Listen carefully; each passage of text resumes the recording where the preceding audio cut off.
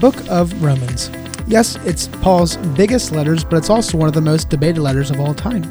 This book has shaped theologies and beliefs for centuries, but why did Paul write it? What is its purpose, and how should we respond to it? During this series, The Road Through Romans, we are going to discuss this and more. My name is Pastor Aaron. And I'm Pastor Leon. And we'd like to welcome you to Calvary's Compass.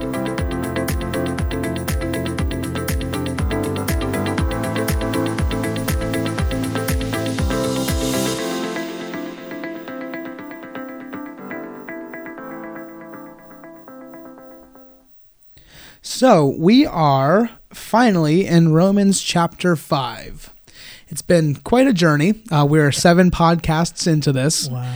And we are finally hitting Romans chapter 5. And this is where things start to pivot in Paul's letter to the Romans.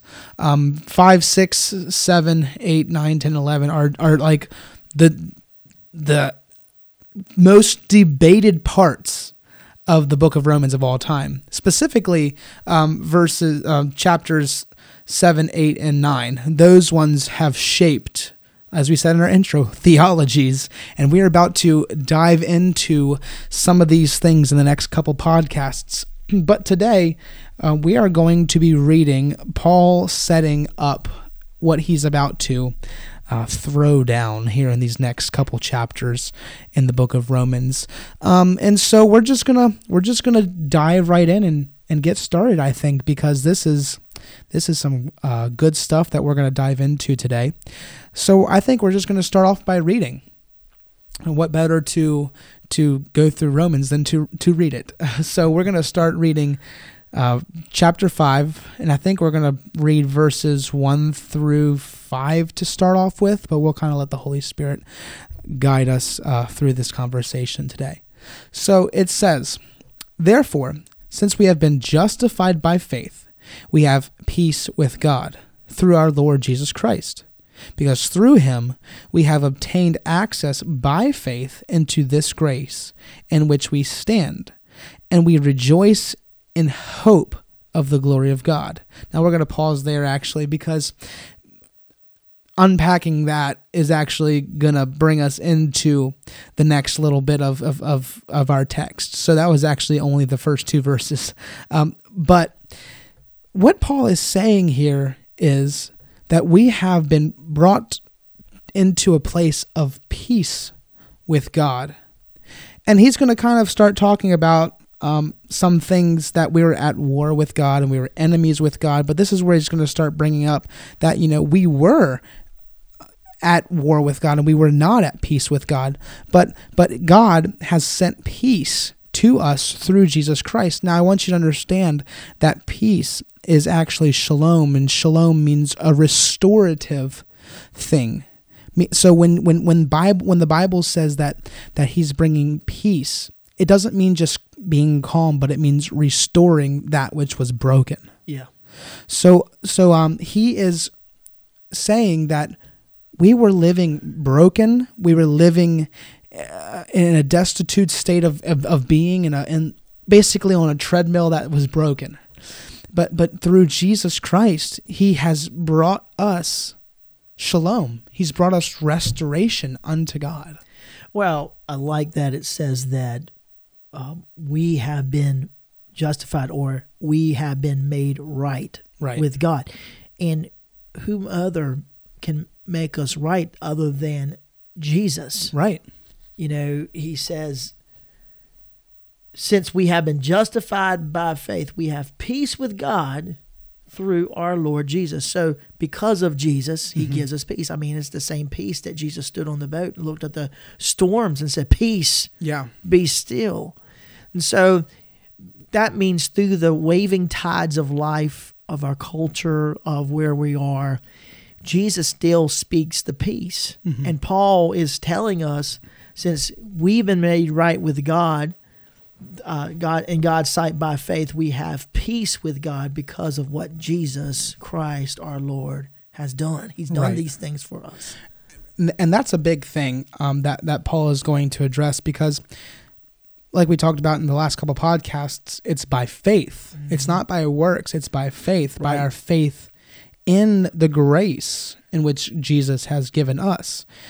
And Paul's going to start talking in Romans chapter 6 about grace and about overcoming sin, but he's in chapter 5 he is setting up the dominoes that he's about to knock down in 6, 7, 8, 9, and 10, so on and so forth. So this is a turning point in Paul's letter where he's re-establishing some themes and carrying over some themes, and he's setting up some dominoes to knock down. Right. But he's talking about grace, and he's talking about hope. And this is something that not a lot of people have nowadays. There are things in this world that seem hopeless. There are things in this world that seem that, there is no hope for this particular thing, or some people may say that there is no hope for America. But I want you to listen to what Paul's words say in these next couple verses, because he's going to show you what produces hope in our life. He's going to show you what produces these things that God wants to produce. And let me tell you, it's not the way that you think. It doesn't come through, let's just say, it doesn't come through anything good at first. So he says in verse 3, not only that, but we rejoice in our sufferings, knowing that suffering produces endurance, and endurance produces character, and character produces hope. And hope does not put us to shame, because God's love has been poured out into our hearts through the Holy Spirit who has been given to us. Now, I want to break down these words that Paul uses because they're repetitive words. So I'm going to break down suffering, endurance, character, and hope. And in our English language, it's not as vast as what the Greek in which Paul was writing, because there are many definitions for one specific word in the Greek. One word could have 5 different definitions, and I think that our English translations are good, but it doesn't give the full justice to what Paul is trying to say here, because the first thing that we're going to break down is the suffering. And so Paul says that we have to rejoice in our sufferings, and for us, what is suffering? What does it look like to suffer? Well, it looks different for everybody, but in the Greek, it actually is defined as pressure. Mm-hmm. Not just pressure, but distress, trouble. The pressure that we come in at. So you're facing hardship. So you're facing distress. You're facing trouble.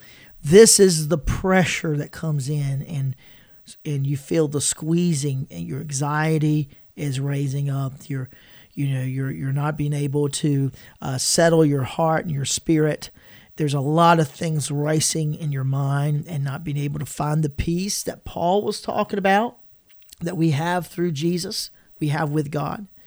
And so the pressure continues to mount, the stress, the troubles continue to mount, and we lose the peace that God's given us, that Jesus supplied. Right, and here's the thing. We all face pressure. We all face suffering. Right. And just because one person's pressure isn't the same as another person's pressure, it doesn't mean anything different. Here's the thing that we have to understand is through the pressures of life, pressures on our job, pressures in our family, through the sufferings that we face, the sufferings of anxiety and depression, God wants to produce something through that, because he says that he wants to take what the enemy meant for evil and turn it around for his good. Right.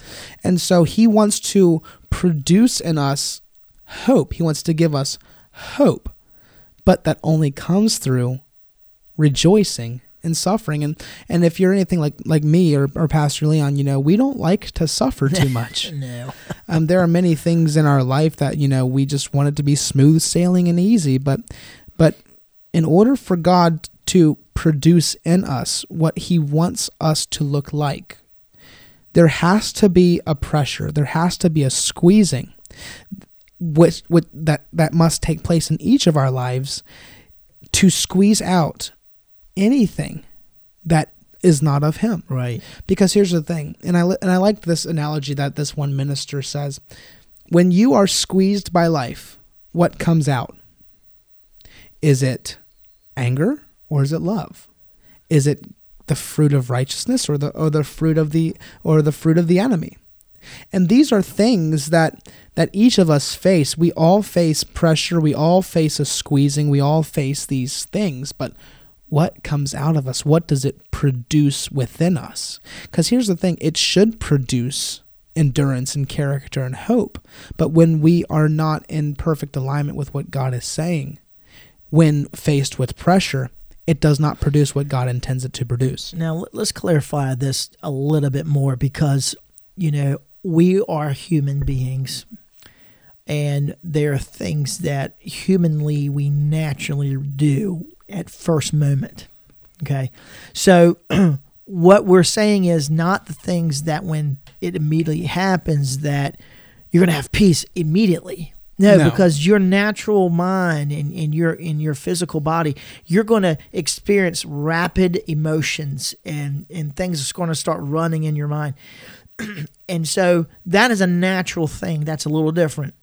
But what Pastor Aaron is pointing out in Paul, what he's saying, what he's really trying to say here today is it's after that initial shock of recognizing these things are happening, what is your go-to moment?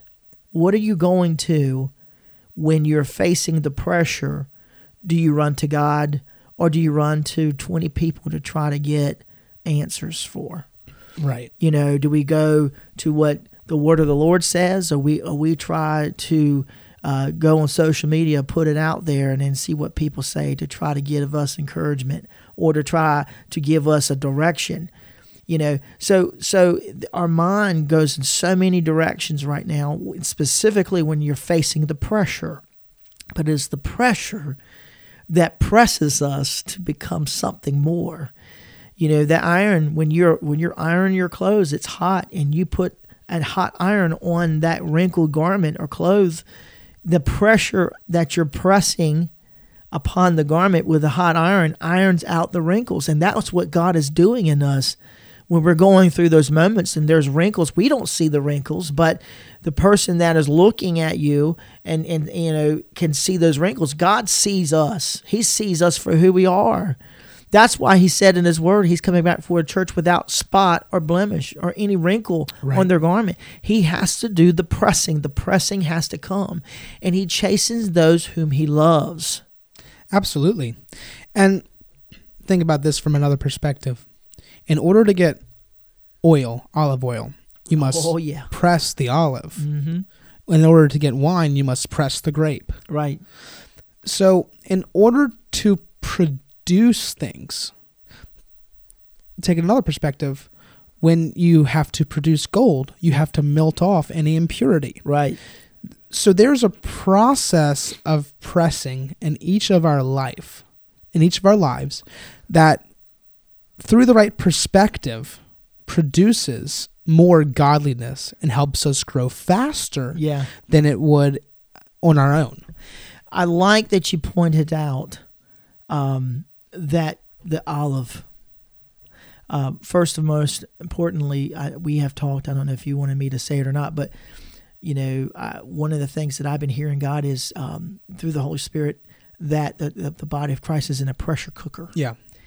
And the pressure cooker is something that speeds up the process of the cooking, so it comes out done in a quicker fashion.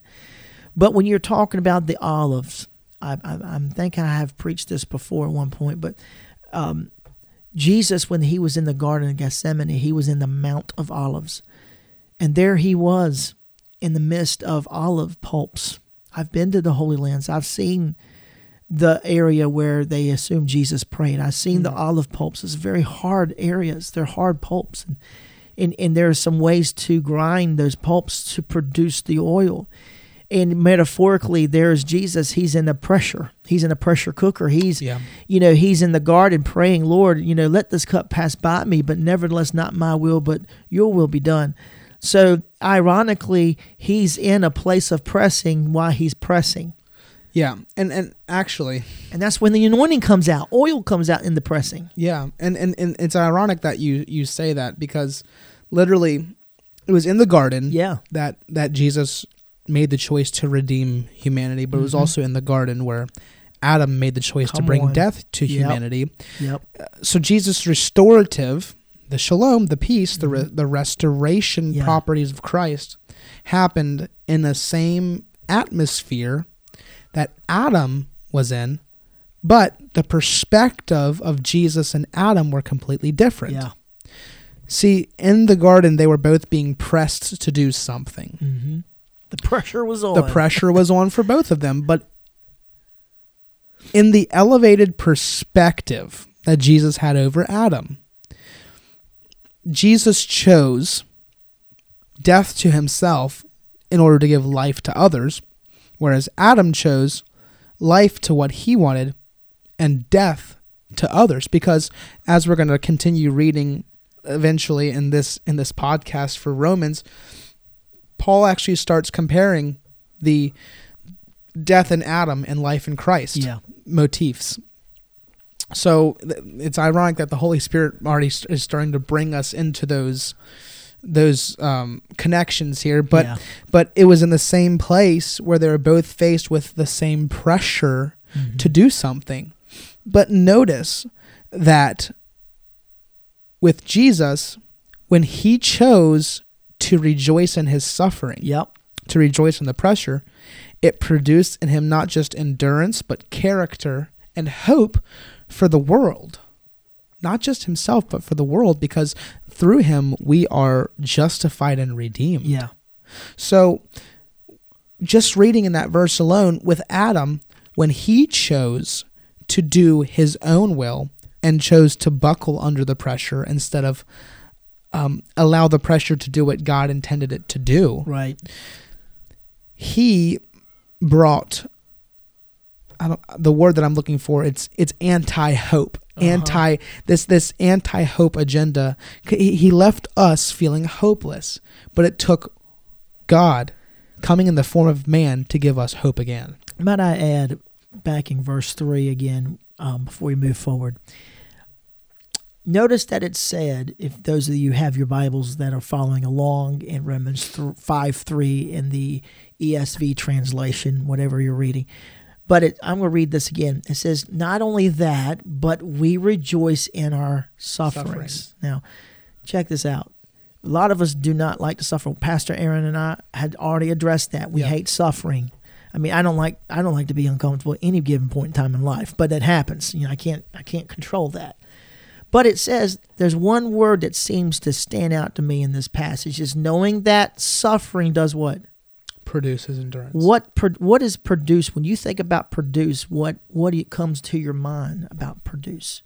It makes. It grows. There's a growth. Suffering causes you to grow in God.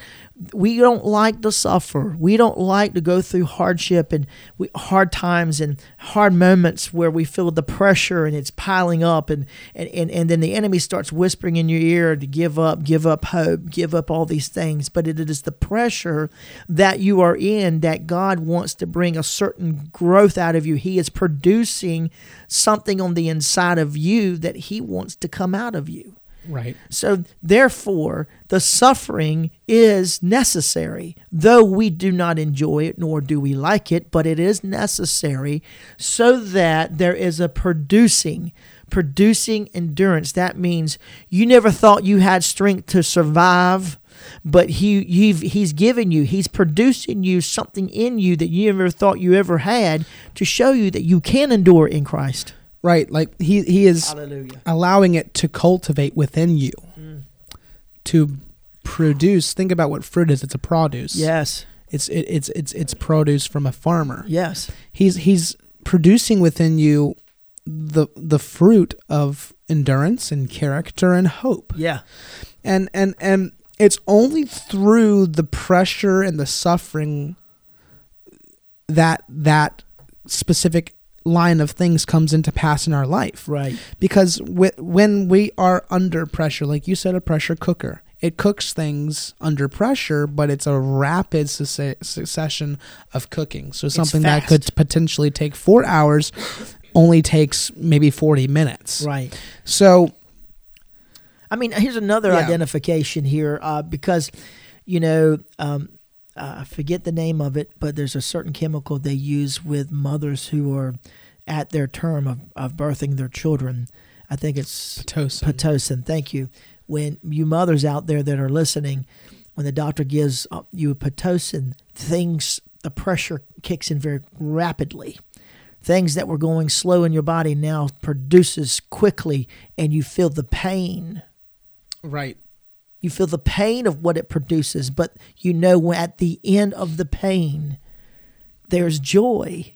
When you hold that child in your arms and you look at that child and all that pain and suffering you went through, you see there's joy in the pain. Right. God gives you joy through pain. Well, that's why it says rejoice. Yes. Rejoice in the suffering. Rejoice in the pressure, because it produces within you endurance and character and hope. And the character we're to have is not so that we can say, yeah, I got good character. We are producing... It's the character of Christ. Thank you. The character of Christ. We are to... Look, when people see you, they got to see Jesus, not you. Not your name or who you were born from or who you're related to. They have to see Jesus. That's Absolutely. what has to produce. Yeah, and that's the biggest thing that a lot of Christians nowadays are failing to see, because in the suffering we choose the easy route. We choose the easy way out, and which is what Adam did. But that suffering doesn't produce hope. It doesn't produce character or endurance, but it produces a habit of finding the easy way out of things. And God allows pressure to happen in our life to produce growth. But we have to see it as such from a different perspective. Instead of this is what God has kind of been telling Pastor Leon and I, and I'm sure we're going to expound on it, in the Sundays and podcasts to come. Yeah. But it's about the church's perspective. Yeah. How you perceive things is how you're going to react. So instead of looking at a situation of suffering and pain and saying, why is this happening to me? We look at it and say, what is God trying to produce within me through this particular situation? What can I learn from God here? I mean, like you said it, and I was going to go there, and the Holy Spirit already led you there. We always ask, why? Why has this happened to me, God? Why do I always have to go through this, God? Why? We pile on all the questions and all the concerns and trying to find answers. But reality, the real question should be asked is, God, there's a purpose why I'm here. What do you need me to learn? What do you need me to learn in this pressure? So because it took the Israelites 40 years in the desert to learn. It took a whole generation to die off in order for them to learn and understand what God's purpose was for them and what he wanted to produce within them. I don't want to be in that generation where I have to die off in order for the next generation to succeed and go into that promised land. Yeah. I want for him to produce within me what he wants me to look like. Yes. And that only comes through the pressure. It only comes through rejoicing in suffering and seeing it from a different perspective and seeing him as God and him trying to show us how to live, how to respond, how to have character in those situations. Because let me tell you, it's easy to buckle under pressure when someone's attacking you.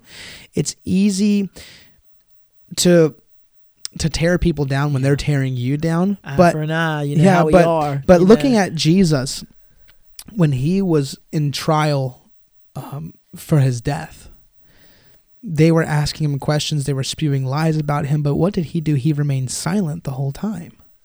Why? Because he knew who he was. Yep. He knew who God said he was.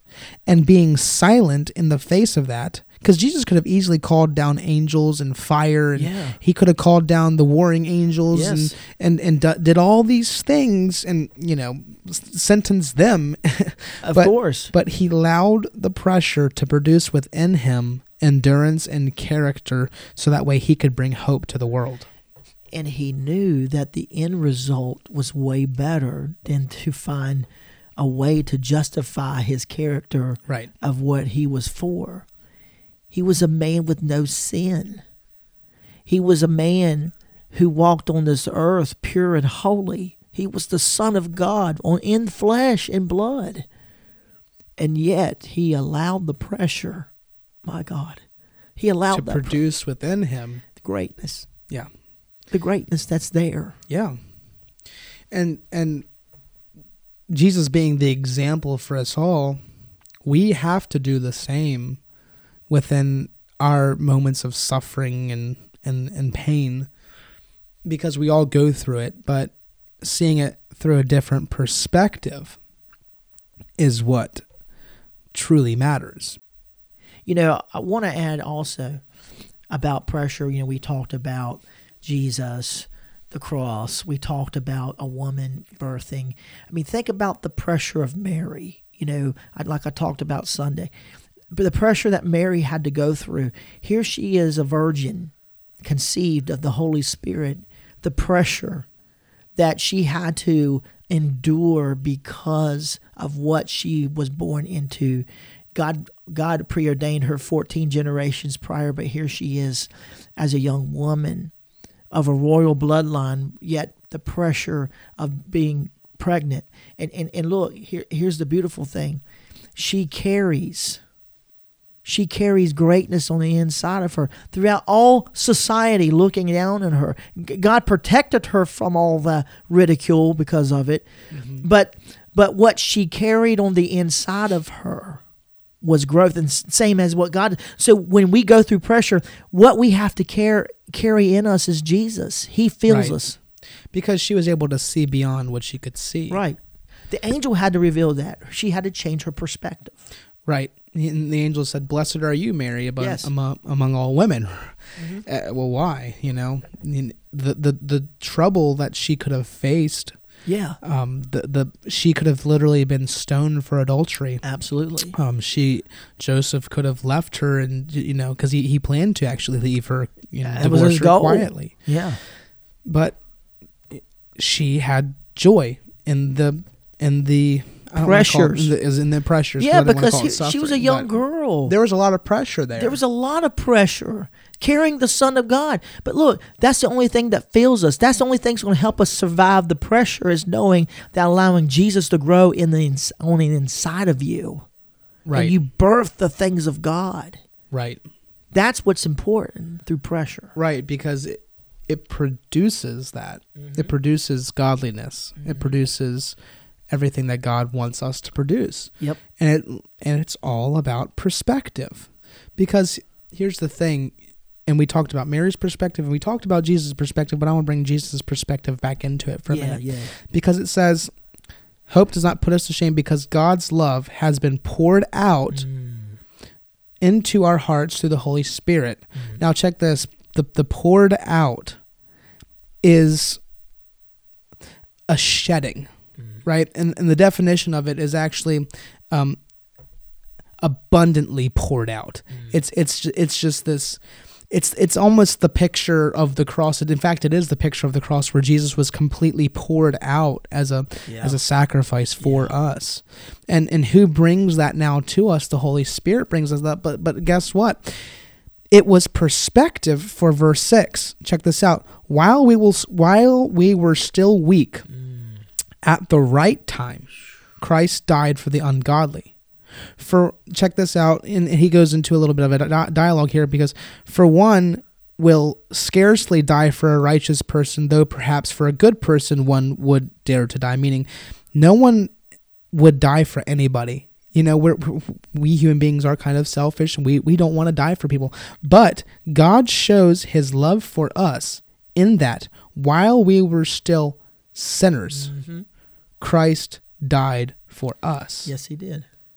While we were still sinners. In verse 10, it says, verse 9 into verse 10. Since therefore we have now been justified by his blood, much more shall we be saved by him from the wrath of God. For if, while we were still enemies, we were reconciled to God by the death of his Son.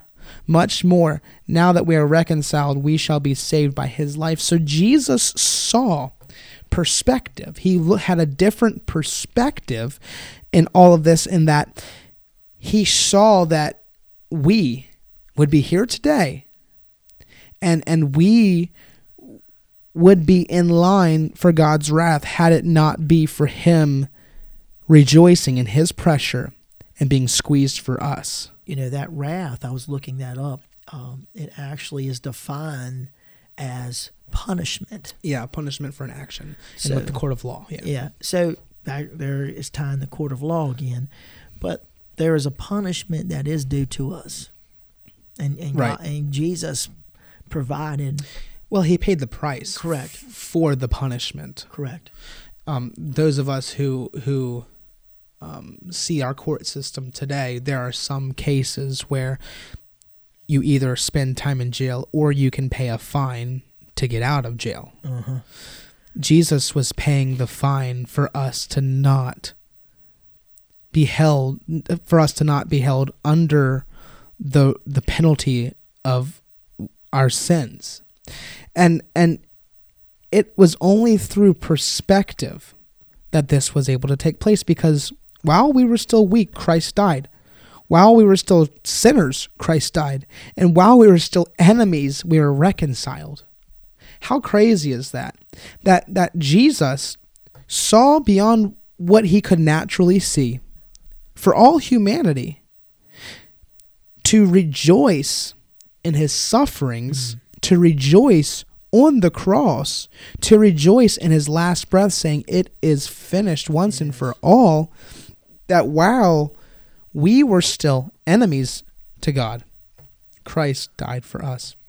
He gave himself for us, people who were not worthy of it, people who were not, who deserved to pay the price for their own penalties. Jesus paid the price for us by giving up his life. While we were still his enemies, he gave himself for us. While we were still sinners, he gave himself for us. And that speaks volumes to me. Because I feel he desires to still provide hope because of the hopelessness. I mean, this world, we look at it, and I think we probably sound like a broken record when we say these things, but this world is hopeless. There's no hope in this world. We were trying to look for a man to bring us hope, and that couldn't suffice. You know, and so hope is in Christ. You know, so when we feel hopeless and despair and the pressures of life builds up, Paul's trying to stress that, look, even in the hopeless moments, Christ died. He knew you were going to be hopeless. You were born into hopelessness. Yeah.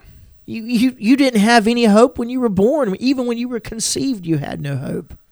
Right, but it's the moment when we accept Jesus and his sacrifices when we get the hope.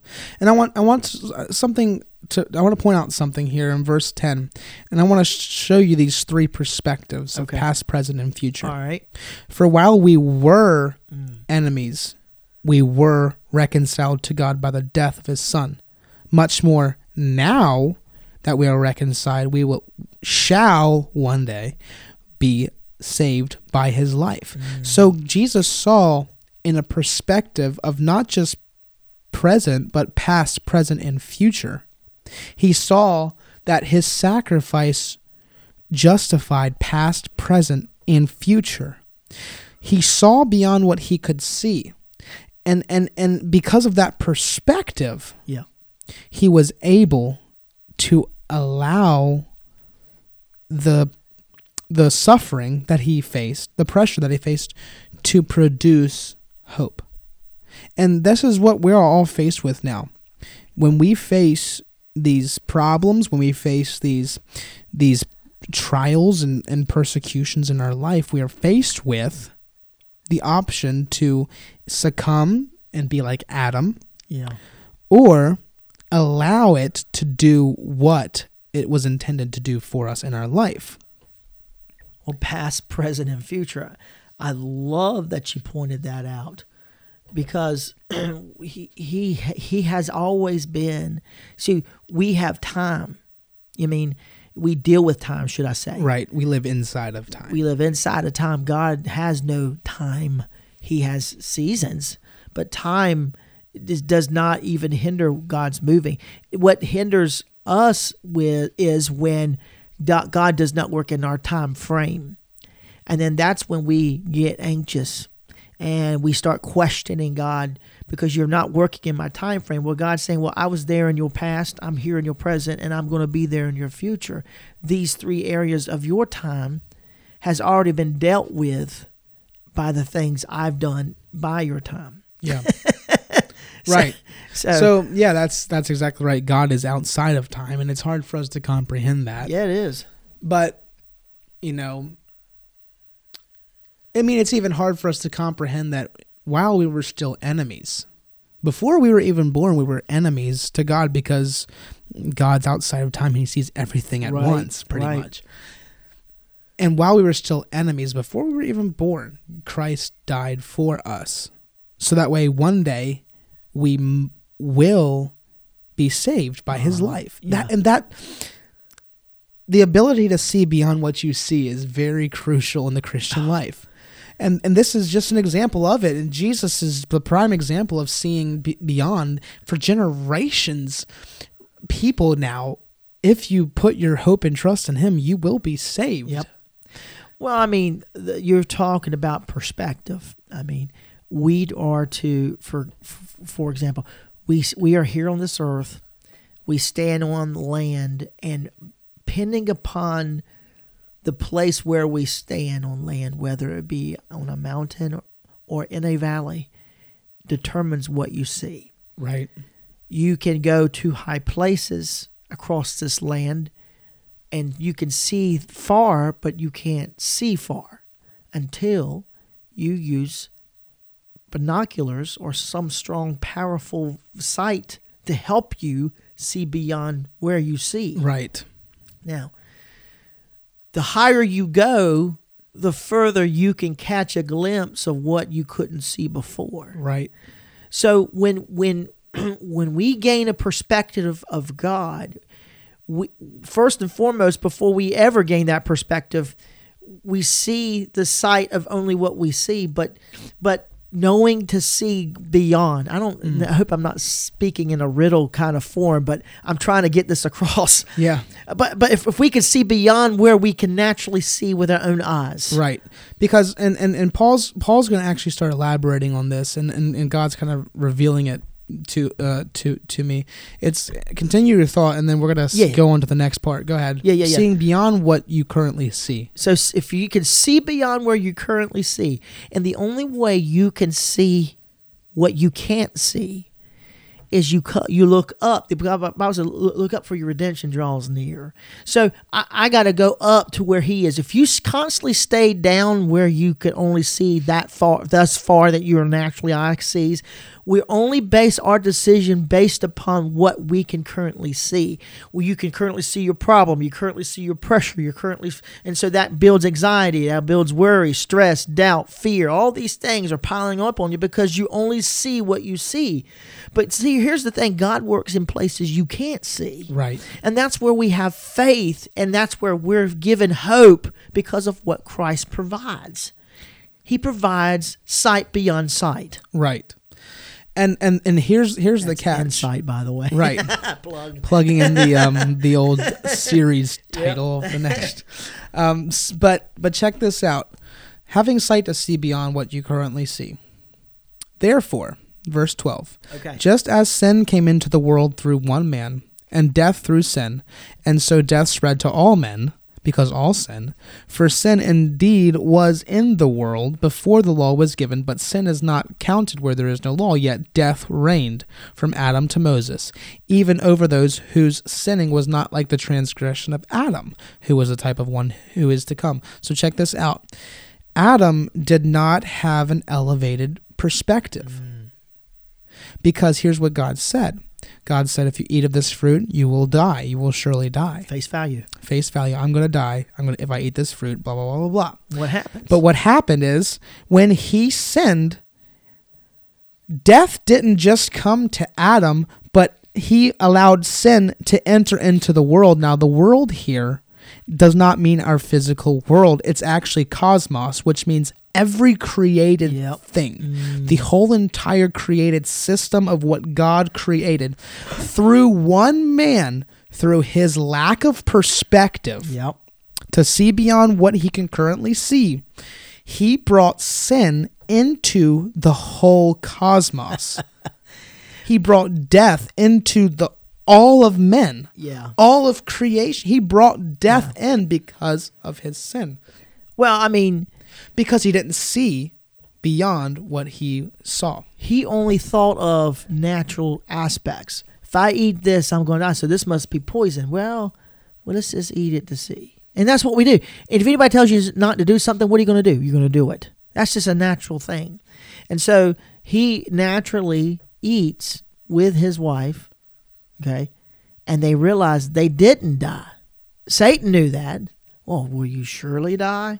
Well, no, you're not going to physically die, but yeah, you will physically die later as you grow older, But there is a spiritual death, right, that Adam didn't understand in partaking something he was not supposed to. Right. A death to all mankind, not just him. Correct. Because he was a representative of, because his name in the Hebrew is actually mankind. Mankind. And her name was also Ha-Adam, which is actually mankind as well. So they were both mankind, man and womankind. And so here's the thing. What he didn't realize is the perspective. If I eat this fruit, I'm not just going to bring death to myself, but I'm going to bring death to all mankind forever. But that is where we're at, though. We only see for ourselves. Well, I'm going to do this, and because this is how they've done it to me, and I'm going to do it back to them because this is how it is. And we think we're only dealing with our own self and what benefits us and what helps us out. But in reality, your action affects your cosmos. Right. Everything around you, your world around you, your actions affects the world around you, the people that you live around. It affects. One decision changes everybody's life. Right. And that's the biggest thing is, and there's this one minister that I listen to occasionally, and he talks about having a transgenerational consciousness, meaning what we do is going to affect the next generations of church.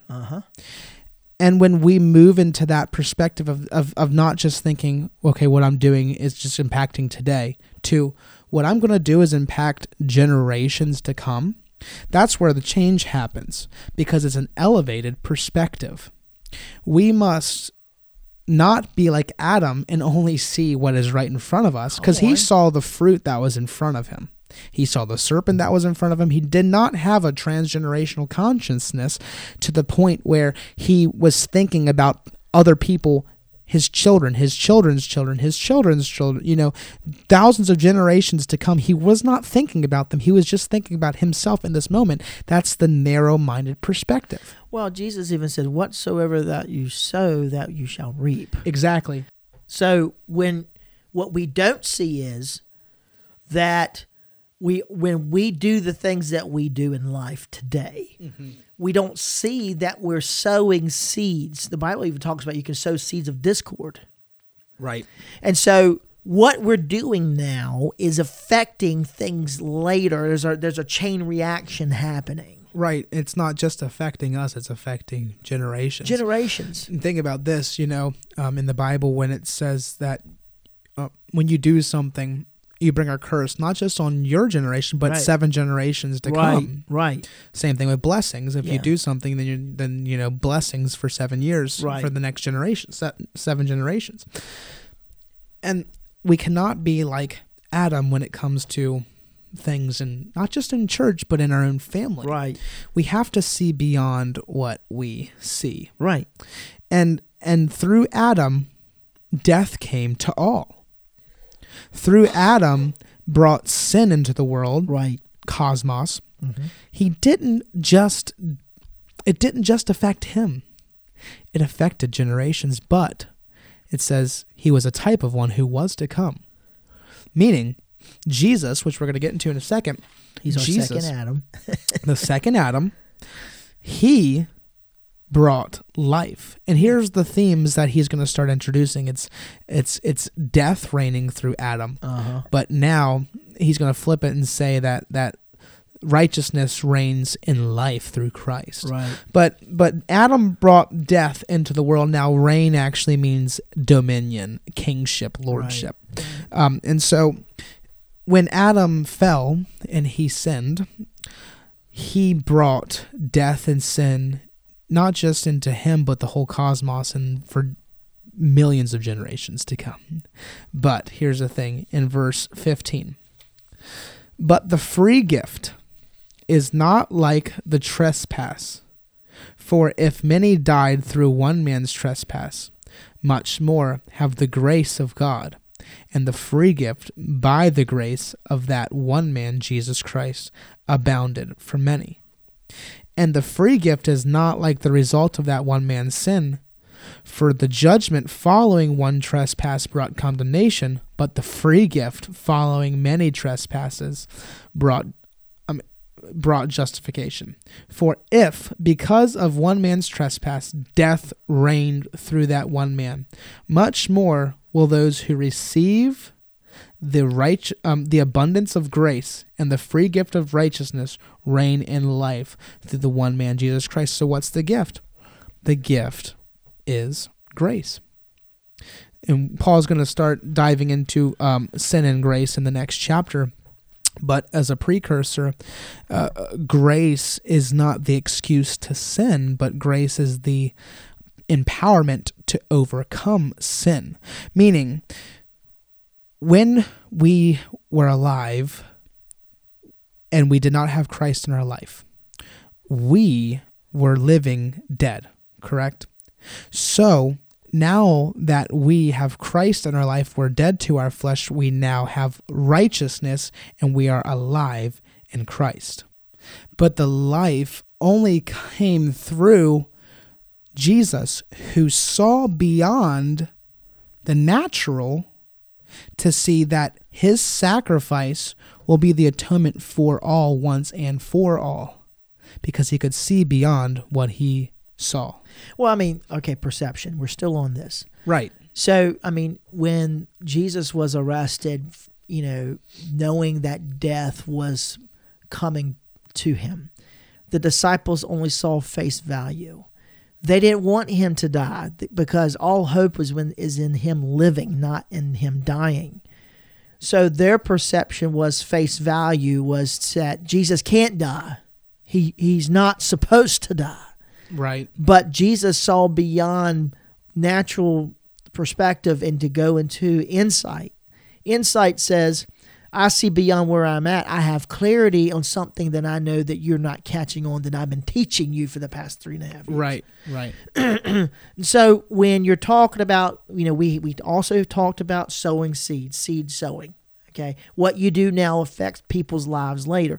So when we are planning to do the right things, like, for example, he says Jesus died on the cross that we may have life, right? Right. He's given us the free gift. Paul talks about this free gift is grace. Right. Okay. Grace that not only we receive, but grace that we give. The Bible says, if I can find this passage here in 2 Corinthians 10:9. He talks about, again, seed. He says, he supplies seed to the sower and bread for food will also supply and increase your store of seed and will enlarge the harvest of your righteousness. So the seed supplied, what is that seed supplied? That seed is the things that you do in faith. The things that you have been given and that you plant that seed. You're not planting, so you can plant good seed or bad seed, but let's plant the right things.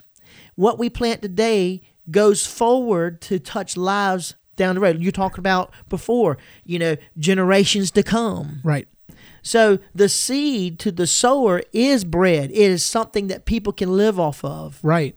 And it doesn't just, see, when someone plants a tree, right, they don't plant it for themselves. They plant it for their grandkids to put a swing on. Right. You know, they plant it for one day, you know, your kids' to build a tree house in. Right. The tree isn't for their benefit, but the generations to come's benefit. Like an apple tree. Yes. When someone plants an apple tree, they know for years that you're not going to produce good apples. Right. But when that time comes, when the years have passed and your kids have grown, you know, you got an apple tree, a big apple tree that produces good fruit. Yeah. I don't know if you remember this, when you and your brother and sister were young, at the time living at home with us, and we were doing, I think, over, I guess, the harvest season, kind of services, you know, I was going to take up an offering. Now, the thing is, when I was talking about planting seed, Mom, I don't know if you remember, she got online and saw this pumpkin, this award-winning pumpkin, all right, won the first prize. And you could literally buy the seed of the prize-winning pumpkin. Right. And so this is cool. And you can purchase that seed, plant that seed in your yard or in your garden, and hopefully to produce the pumpkin that you purchased. Right. So I don't remember the cost of the pumpkins, because seeds, I mean, you can get pumpkin seeds in a packet for almost nothing. Right. But this one seed cost money. Lots of money. Lots of money. Now, I'm not going to say hundreds of dollars, but this one seed costs money. More than an average pumpkin seed. More than an average pumpkin seed. So you get what you put into it. You can go and plant anything you want in life and hope to get something. Or you know specifically what you're wanting to plant in life and know that what you're planting, you're going to take care of it. Why? Because it costs you something to purchase the seed. Right. Well, Jesus paid that price anyway on the cross.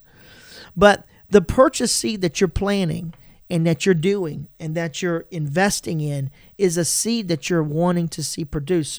So the seeds, so he who supplies seed to the sower, bread for food, will supply and multiply the seed you have sown and increase the fruits of your righteousness. Right. So these are the things that we're wanting to produce. We're talking about production, the producing. Pressure produces.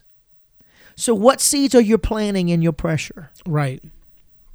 What seeds are you're planting when you're looking at life and you don't see what you think you see? Right. And that's crucial. I mean, what seeds are we planting when we come into church? Correct. What seeds are we planting at our homes? I mean, you could come to church. All right, let's go there. All right. I don't know how much time we have. We're good. All right. So you could come to church, and I don't know how you are, but those are listening, I pray that when you go to church, you've got a notebook in hand, a pen in the other hand, and your Bible open in your lap, and you're ready to receive what the man of God has given you. But you can come to church, and you can do a couple of things. Do like I said prior, or do like a lot of people today, get on their phones because they hear God's word, but not listening to God's word, and they're tuned out, and they're tuning into something else. Right. You're not planting good seed in your life. And the children that are with you, that you brought with you, are watching you not plant good seed. Right. And you're producing something in their life, stating of the fact that God's not as important. Right. You know, in the Bible days, when it talks about, taste and see that the Lord is good, you know what they used to do? They used to soak the scrolls in honey. And when the dad would go out and read the scrolls, the kids would come out and lick the honey off the scrolls while he was reading the Word of God. Why? He wanted the Word to be sweet to their mouth as it's being read. There has to be hunger. And that's not what we're seeing today. So what are we producing? Exactly. And here's the thing about Christ is he produced for us all hope. Yes. But Adam produced for us all death. Jesus produced life for us all, but Adam produced death because of their perspectives. Adam saw what was right in front of him. Jesus saw what was beyond what he could naturally see. And this is crucial to the Christian's life. It's to see and have perspective beyond what we can see. Yeah. And it says in verse 18, therefore, as one trespass led to condemnation for all men, so one act of righteousness leads to justification and life for all men. For as by one man's disobedience the many were made sinners, So by one man's obedience, the many will be made righteous. Now the law came to increase the trespass, but where sin increased, grace abounded all the more. So that sin reigned in death, grace also might reign through the righteousness leading to eternal life through Christ Jesus our Lord. So, either your perspective, are we going to stay in a narrow-minded perspective and continue to teach our children to operate in the ways of Adam, which are the ways of death? Or are we going to allow Christ's work to do what he came to accomplish in our life and allow it to produce within us grace and righteousness, grace to overcome the sin, and righteousness to bring us to a point where we are affecting the people around us positively? And that's the biggest thing. It's either we are living in death or living in life. But it's all about perspective, because the two perspectives of Adam and Jesus were completely different. And it's so crazy how the Holy Spirit is tying these two things together, because we're beginning to talk about perspective in church. And but insight. But the main message is, through Adam, death, through Christ, life. Right. But it all stemmed from their perspectives. What you see shouldn't be what you see. Does that make sense? Right. What you see and what God see are two completely different things. Absolutely. So that's why we must rejoice in the pressure moments, because it produces within us the grace to overcome our sin, but also the grace to produce character and produce hope for other people. And to endure. You learn how to endure the pressure cooker. Right. And you're coming out well done. You're coming out ready. Right. Ready to be served and ready to serve. Right. And that's beautiful. And I just love the way that Paul puts it into perspective. I'm loving Romans, man. I'm telling you, I don't know if y'all are, but I'm loving it. It's great. And that's just the biggest thing. It's like, what is your perspective, and who do you serve? Amen. And what you do, though, doesn't just affect you. It affects all people. What Adam did affected all people, but here's the thing: what Jesus did affected all people too. Yeah. But he's going to start diving into, in the next chapter, sin versus grace, and the Adamic nature versus the Jesus nature, and how we can actually overcome sin in our life. Thank you, Jesus. But it's only through Christ Jesus, and what his perspective was to see beyond what he could see, and take us into the realm where he is. But we want to thank you for tuning into Calvary's Compass this week. We went through a lot of information, but God has given us the perspective to see these things in new lights and new revelations, and we just are appreciative of this journey so far. Thank you for joining us. We're pretty far into Romans now, but 5 chapters has really changed the way that we look and see and how we perceive things. But when you are faced with pressure, you are faced with a decision. Either you let the pressure do what God intended it to, which produces endurance and character and hope, or you only see what is right in front of you and fail the test and affect the generations to come. Like Adam, he saw what was right in front of him, and he took it and ate it and affected the whole cosmos. But Jesus was able to see beyond what he could naturally see. And he paid the price for everyone's sins once and for all on that cross, because he was able to see that his sacrifice was more than sufficient for all of us. So, it's about perspective. How are you seeing things? Again, we want to thank you for tuning into Calvary's Compass. If you like what you heard, make sure you subscribe to us where you get notifications when our next podcast comes up.